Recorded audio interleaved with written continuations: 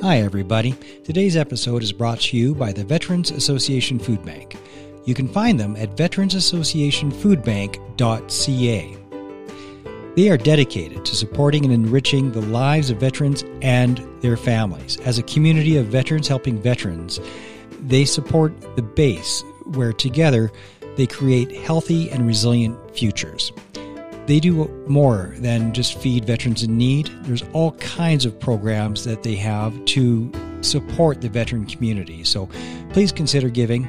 veteransassociationfoodbank.ca.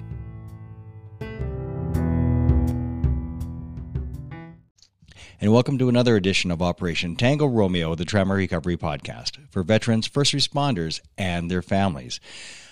In our veteran circles, I keep hearing the name Dawn McElmoyle, and you got to have Dawn on your show. You have to have Dawn on your show. It's like, well, it's up to her, and finally I've got her. So welcome to the show. Thank you. Great to have you finally.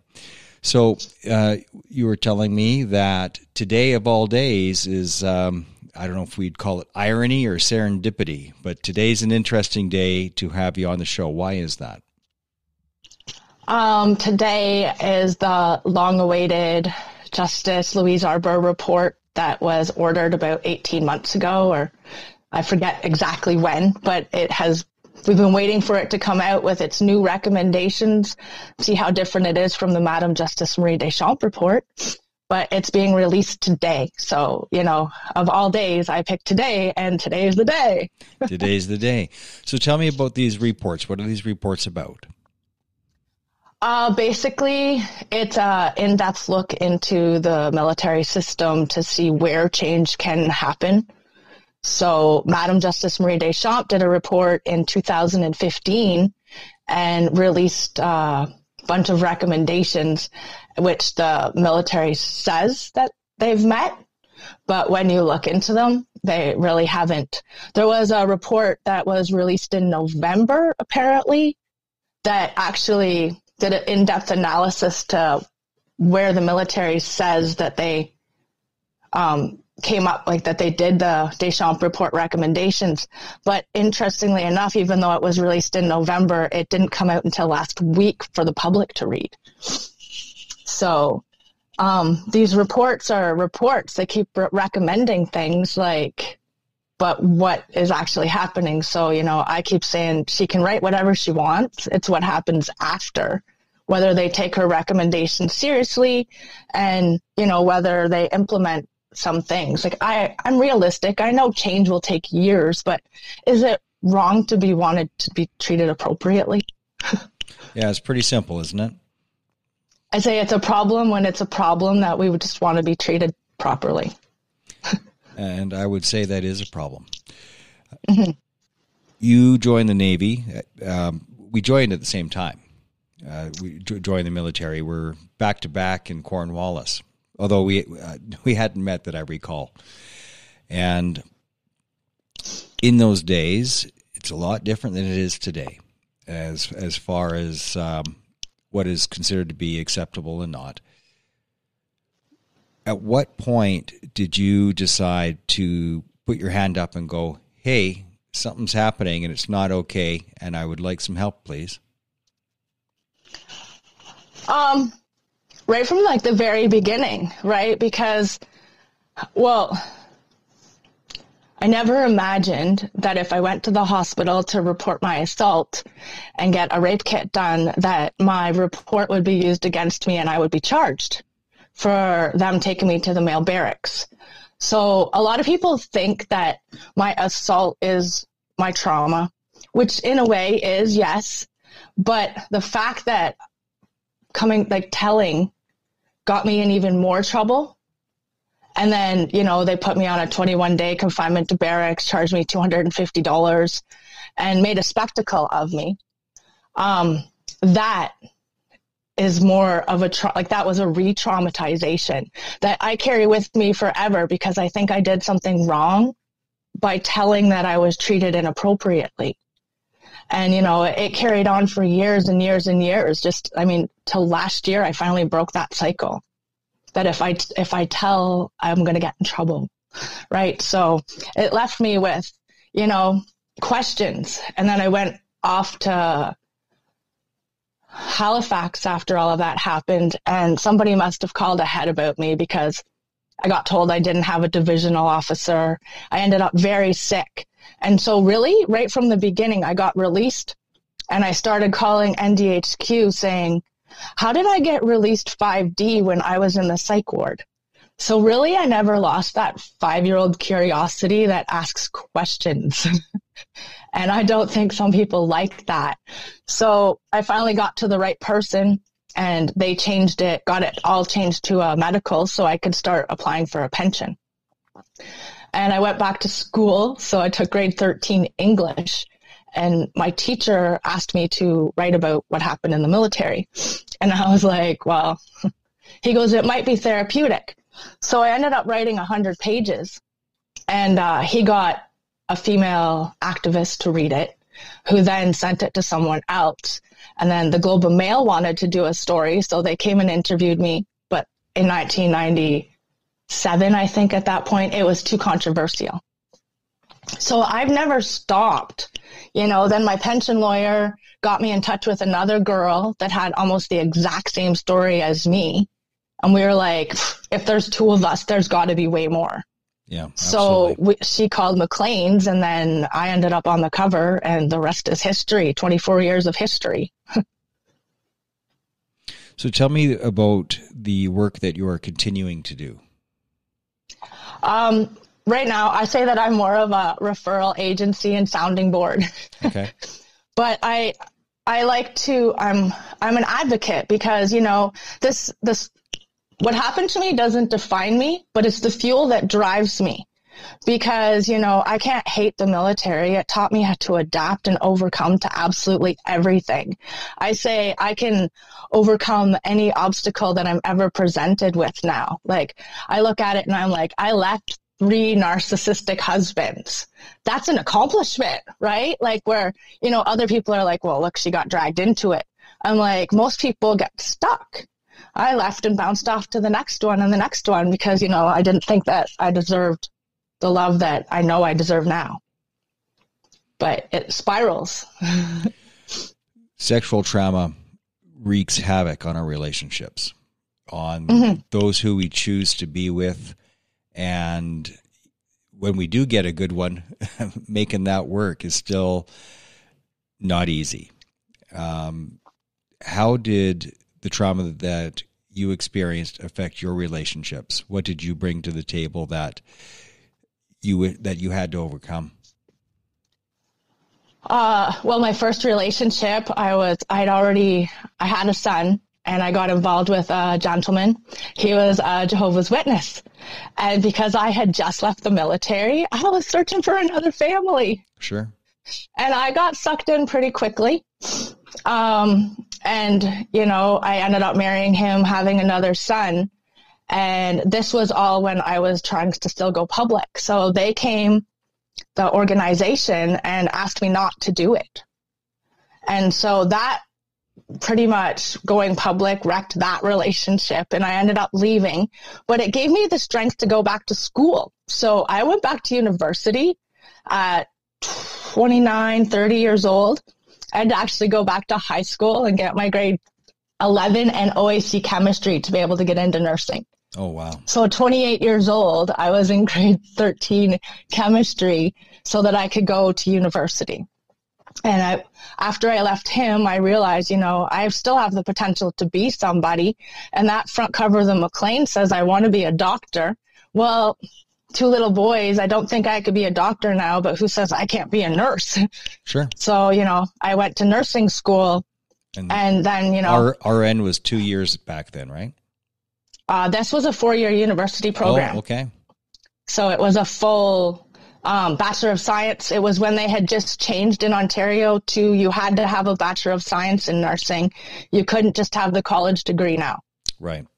So I went to university for 5 years because I went the first year just to make sure that I could do it.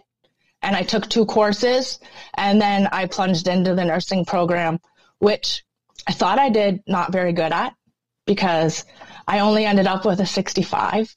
But I did not take into account that I was a single mom of 2 little boys and worked full time. C's get degrees. You're good. Nobody asks what your score was once you get the degrees. Like, you got it or you don't. That's it. Yeah, but when you've already been conditioned that like you're a bad person, yeah. You just think that like I thought that was a failure for years. And then I'm like, wait a second, how many people go through university with 2 little boys on their own working full time? Yeah, that's right. Right. And I had to turn it all around and reframe it all. But it's wreaked a lot of havoc, even on my family too. Absolutely. So, what type of nursing did you go into? I wanted to be a psych nurse. I really, really, really did, because I wanted to help people that were like me. I never wanted to see anyone get to that broken point of where I was. Like, I just wanted to lift everyone up. And when I did my rotation on there, I saw the way that the nurses looked at those people.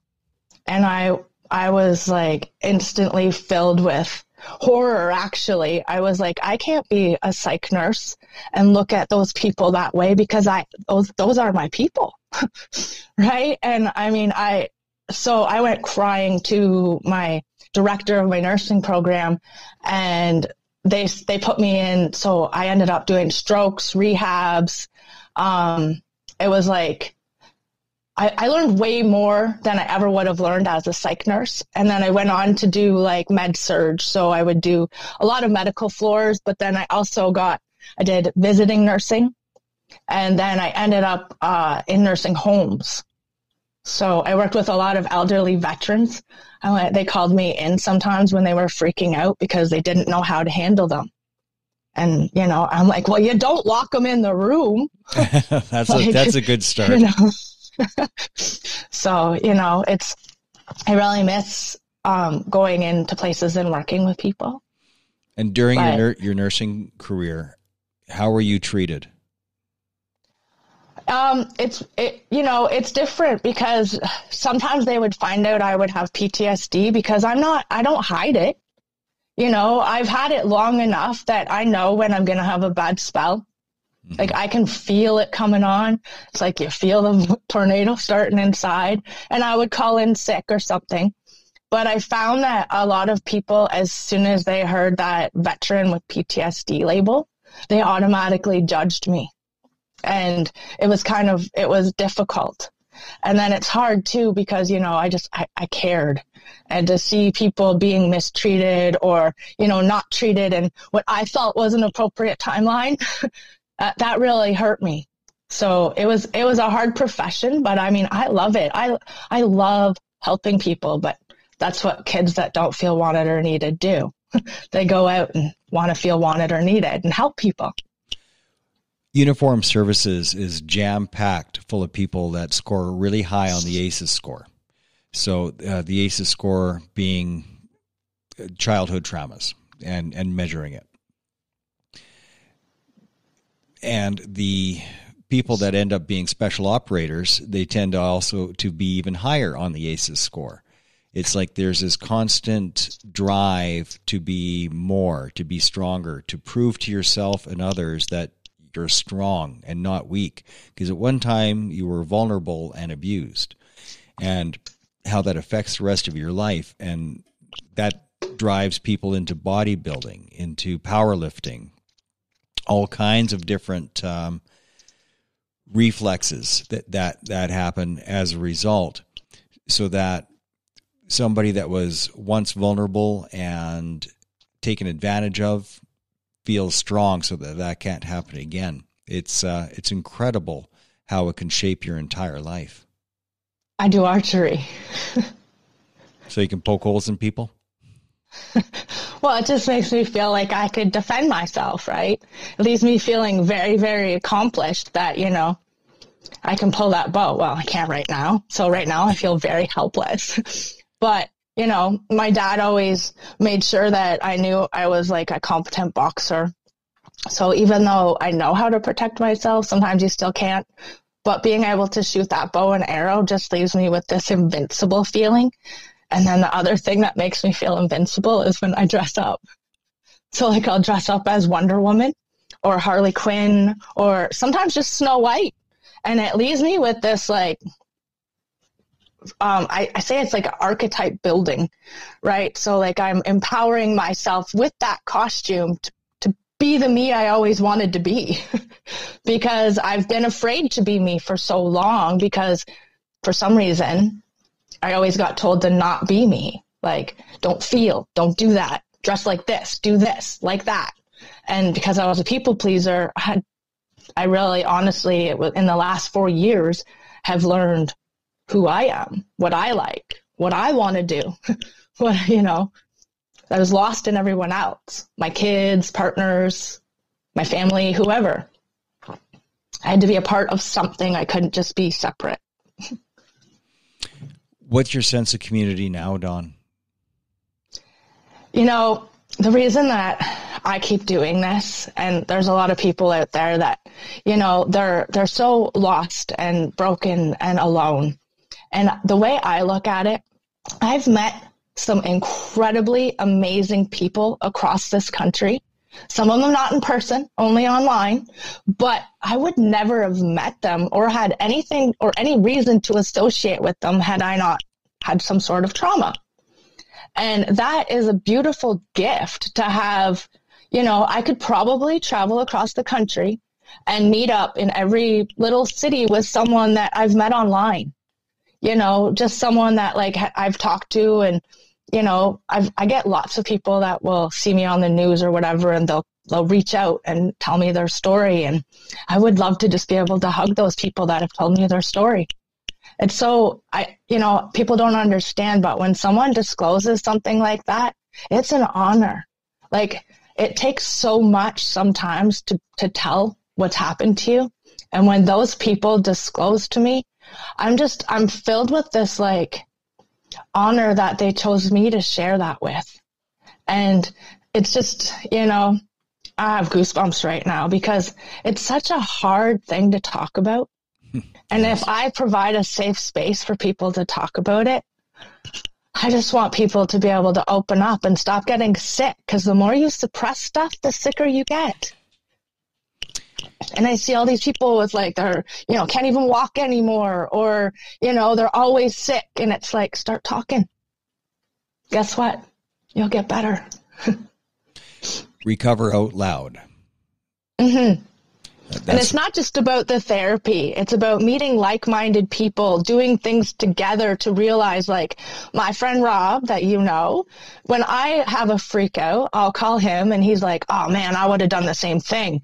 And then I don't feel like I know I'm not an idiot, but like at Christmas, my kids didn't show up and I had the turkey out on thawed.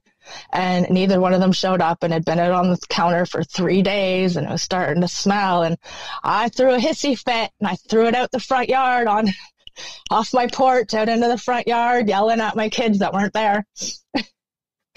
And I'm sure all my neighbors thought I was insane. But when I called my friend Rob, he said he would have done the same thing. And I felt so much better, because even if he wouldn't have, and he just said that, it made me feel not so crazy. It made me feel like normal for me, and that it's okay to be me. Because for so long, I didn't even think I was allowed to be me, or didn't even know what that entailed in a way. I think and then going on that cover of that magazine screwed it up too, because I got all these stigmas in my head over what was on that cover. You're doing a wonderful job of illustrating the power of peer support. The power of peer support and the sense of community that it provides, because when you're with other people that have been through something similar or have similar symptoms to you and a similar background, it is wonderful at breaking the isolation. The isolation, being separate from community, is the pain. That is the pain of PTSD. Feeling detached from the person that you used to be, and being detached from community and not having a sense of community. And sorry, you're right. Your ring keeps hitting the the wire which keeps hitting the microphone. So it's tick, tick, tick. There you go. You got it. Right one. Yeah. Good to go. Thanks, Dawn. But have you been a part of any formal peer support groups? I'm in a couple. You see, I have issues with what's going on these days. Like I get that people want to learn about mental health and stuff, but like I've had some people say, I don't know how I would help you. I'm not mental health first aid trained. And I'm like, you don't need to be mental health first aid trained to be a good friend. Right. And then in our peer support world, now they want us to have, I called the Center of Excellence on PTSD, and I wanted to be a stakeholder on MST. And they told me I was unqualified and that I needed to go back to school and that I needed a peer support certificate, which here in Ontario is like $4,000 a year program or something. And I'm like, I had a 1-800 number in 1998 that so many people called. I've been doing this. I'm a nurse. I ran programs. And I went to AA with my mom for years, and you want me to take a course to help people.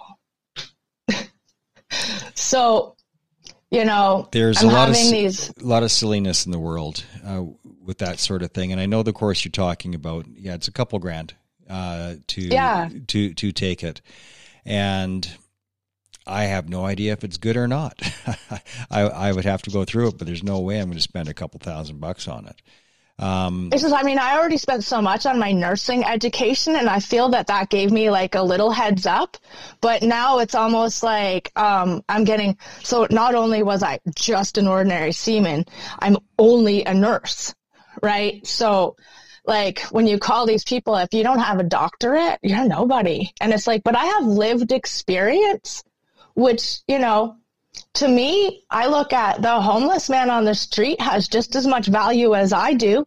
They have a life. They have experience. They've gone through things that I haven't. What makes him not an expert on life? He's an expert on his life, right? So I hold value in every single person brings something, and that we can learn from everyone, and it doesn't matter what your education is. So making people pay to be a peer support worker or whatever, like to take that course, I keep telling them, it may sound vulgar, rude, right? But I'm like, when you go to AA, the doctor sitting beside you is an alcoholic just like you. He doesn't pull out his I'm an MD card there. Right? He's sitting in that audience listening just the way you are. And that's peer support. Not, I've got a certificate so I can help you. Yeah, I know the organization that you're talking about, Dawn. And there's a few out there. It's ridiculous now how they want you to be like, you have to have a certificate for everything. Like now there's like, if you want to be an inspirational speaker, there's a whole certificate program too. And I'm like, I ain't doing that. I'll just go on a stage in a park and start speaking. Right? Like the certifications. Yeah. I don't know who's asking for to be an inspirational speaker, but that's kind of my world. And I don't know anybody, I don't know anybody with a certificate, world-class people. So I wouldn't get too wrapped up around the axle about any of that. No, I just do me. That's it. For peer support groups and peer support resources, first of all, there's all kinds of books by Sid Gravel. He's got 4 books on them. OSIS, Operation Stress Injury Support, something. And the book that saved my life, Mark, was it was written in the States, and it was Healing PTSD Through the Medicine Wheel. My Indigenous Studies instructor at Trent University, when I went back to university a couple years ago, suggested it. And oh my goodness, I read that book and my whole view on everything changed, because it talked about like the marginalization. It talked about how like there's no honor when we come, like there's no honor left now. Like you're only revered when you're still in uniform, right? And then you come home to your city and you're all of a sudden nobody.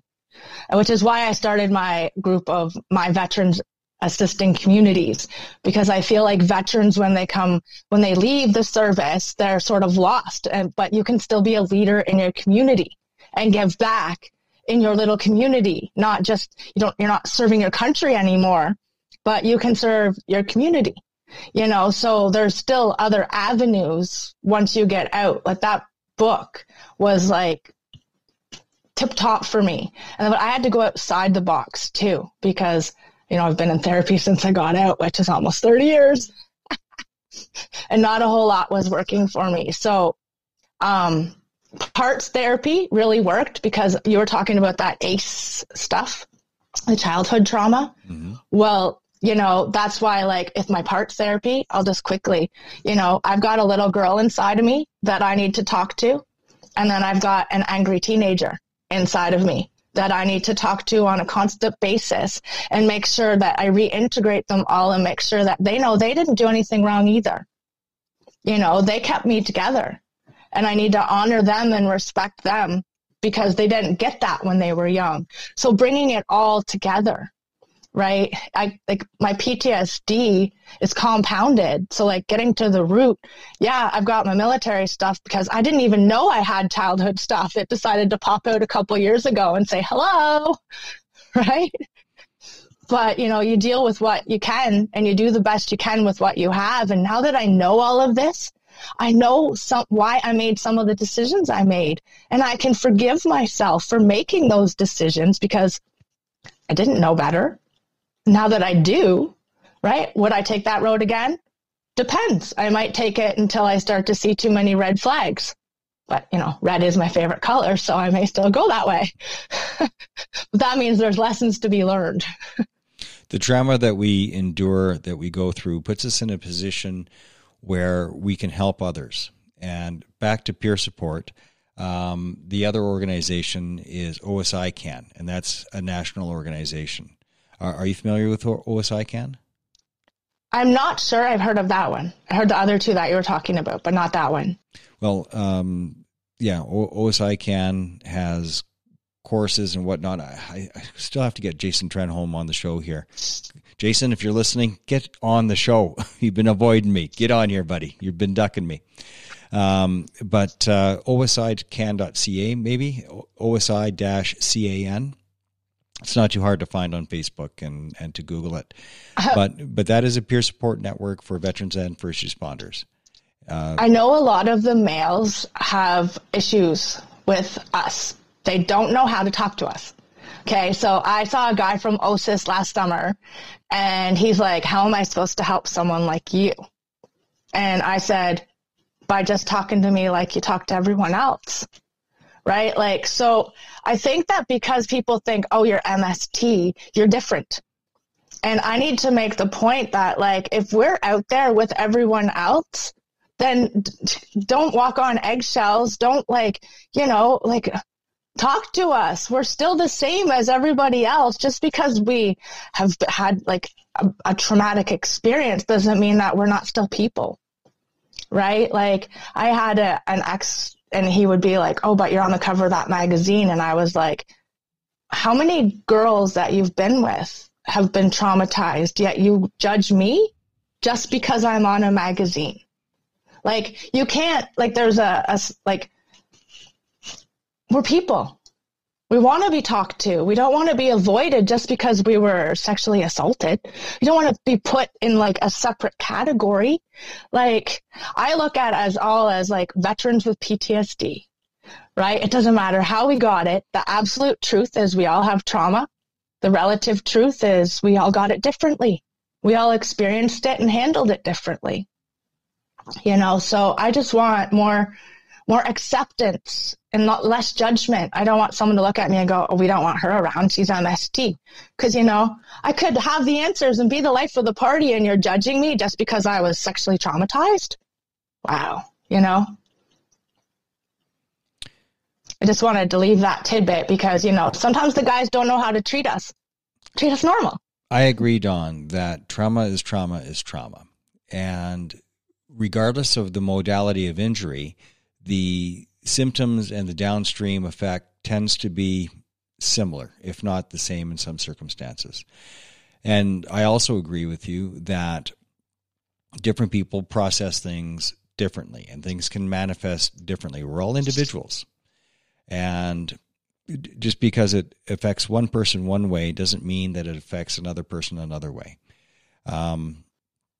But I also agree that groups don't necessarily have to be broken down into MST or OSIs. However, do you see a value in having an MST specific group? Or would you prefer? Yes, I do. For the people that don't feel safe yet, because there are a lot that like haven't done the work that some of us have and don't feel comfortable in the bigger groups. So yes, and in relation to that, the SMRC is going to be standing up a peer support group. I'm not sure how it's being done, but it's supposed to be happening sometime in June. There's also, it's not just 20,000, which is an informative group that keeps people up to date on what's going on. And then there's another peer support group, Canadian Survivors of MST. And then there's a public group that's just like, just that educates people with all the articles, every single article that comes out. So there are some little places, and then the SMRC, which is the Sexual Misconduct Response Center, is standing up an actual peer support portal, which is supposed to be happening in June.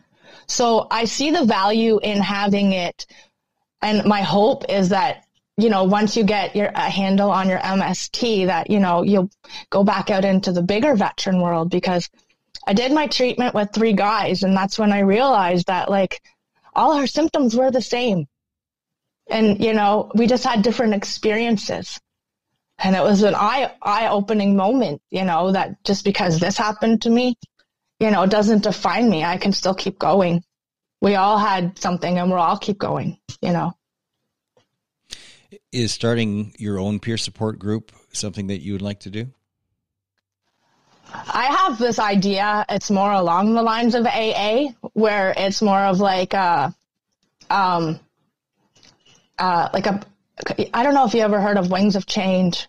No. They were a PTSD support group here in Ontario, and it was more for first responders. But it's more like just a support group where, like, you know, you could go once a month or once a week and, like, just discuss life. And, like, you know, so, like, hey, say if I had that turkey episode and I went to my meeting like that month and oh my God, I did this. And then someone was like, I did that before, you know, but in person.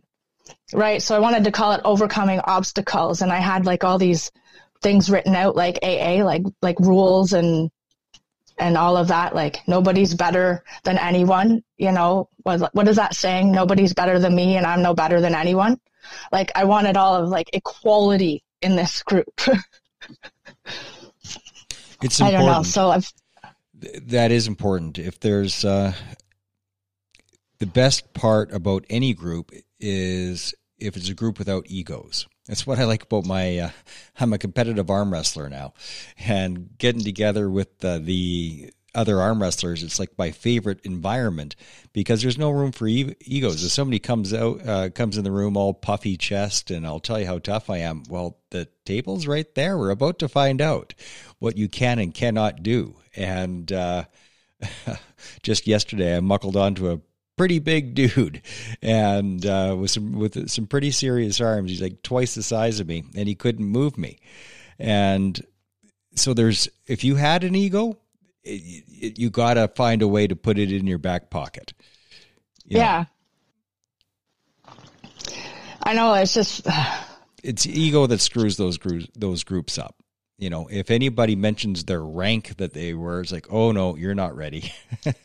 Yeah, the minute a hierarchy comes into it, because I've had so little value of myself for so many years, as the minute that hierarchy, rank, or whatever comes into it, I automatically feel little.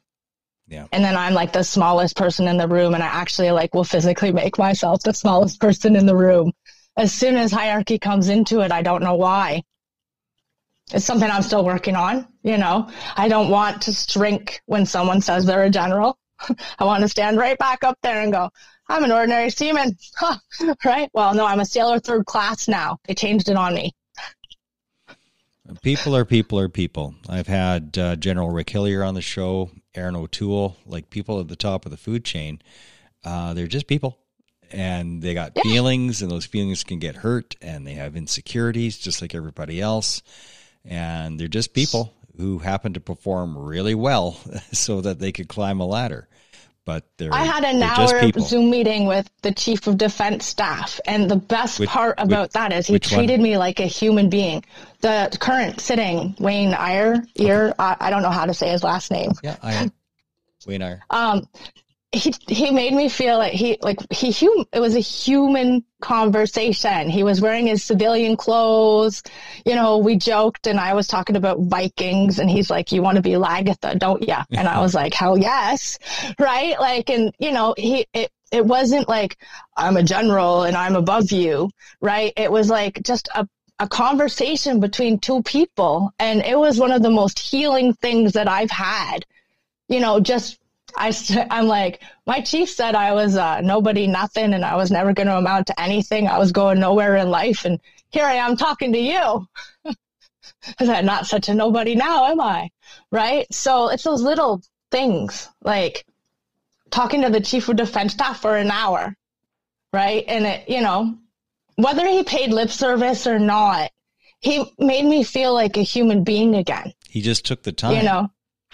And then I wanted to talk to Vice Admiral Baines because I wanted to thank him for his willingness to engage with survivors after he upset everyone when he went golfing with General Vance.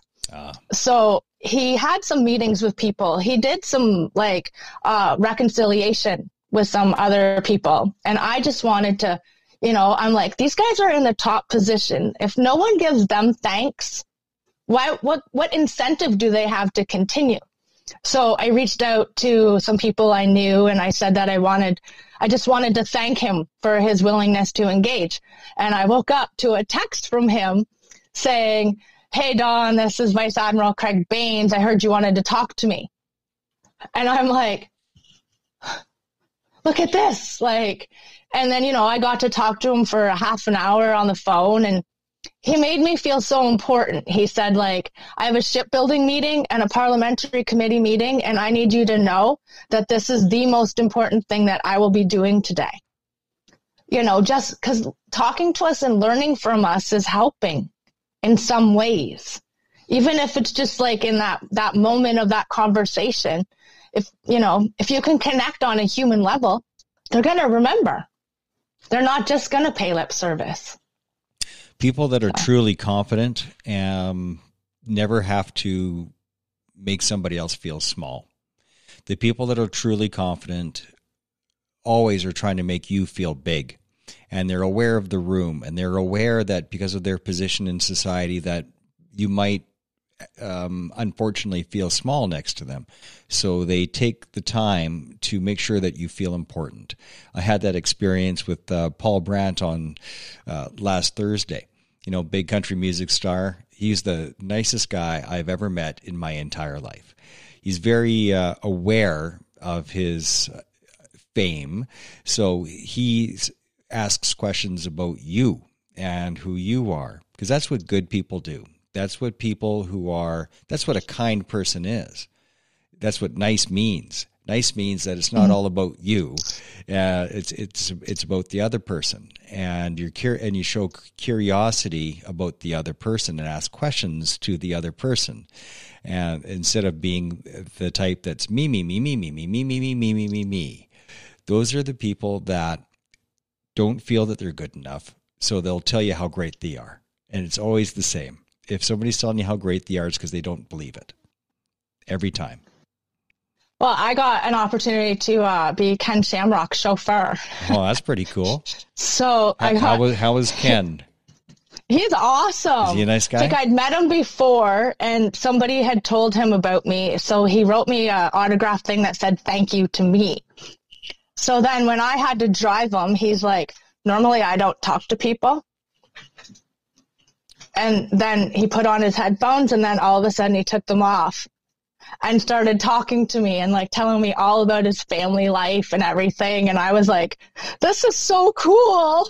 Right. Like, and then I just sat and I listened to him talk and talk and talk. Right. And I'm like, this is so like, you know, he's talking to me. He just said, I don't talk. And now he's talking. Right. And it was like so humbling to sit in that car with him and like, I'd tell him little things, but he gave me so much good advice in that car, because it's almost like he got a feeling that like he knew that I have a purpose, but I have like little confidence. And so like, you know, he was just giving me such great advice in that 2 hours. And I was like so honored to spend that time with him. And then to, you know, drop him off. And I'm like, can I ask one stupid question? He's like, go for it. Right. So my stupid question was, are the Diaz brothers really that out there? He goes, yeah. That was it. So, but it's humbling. What have you done for yourself, Dawn, to help build your confidence? What sort of things have you incorporated into your life that helps to build that part of you? I am challenging myself to be comfortable with being uncomfortable. So like, I just recently did a speech. I paid for it like 2.5 years ago for the Fearless Woman Summit. And I'm doing another one in June. So as my biggest fear is being on that stage. But for some reason, when I'm on that stage, I feel like I belong there.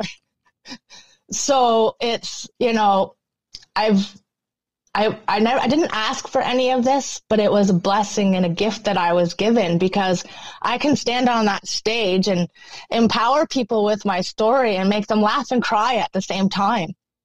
I can make them feel. And, you know, that my biggest fear turned into my biggest gift. That, you know, is pretty incredible.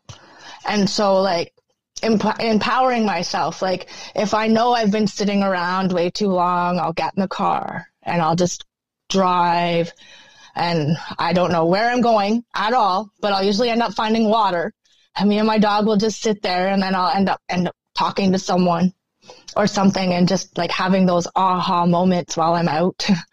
And I'm like, I'm so glad I left the house today. So it's really because I'm alone and it's just me. It's up to me to challenge myself to get out there and do things and not stay stuck in that hole that, you know, I could stay stuck in. Dawn, the work that you do, being on this show today and sharing your story across 67 countries, takes tremendous courage, and sharing your story absolutely helps others feel like they're not alone. And that's what you've done today. Today, you're helping thousands of people around the world realize that they're not alone, they're not the only one, and that it's okay to put your hand up and tell your story. And Recovering Out Loud, which is what you're doing, empowers others to reach out for help. And thank you for doing that, Dawn. You're helping people right now, this moment on the show. I got a granddaughter. She's 10. If I don't get better, she like, it's breaking cycles, right? Yes. So the better I get, the better my son may get, and then the more opportunity she has for a better future. Dawn, thanks for being here today. Thank you. Please stay on the line. You're listening to Operation Tango Romeo, the Trauma Recovery Podcast for veterans, first responders, and their families.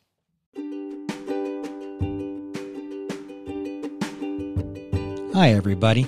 Today's episode is brought to you by the Veterans Association Food Bank.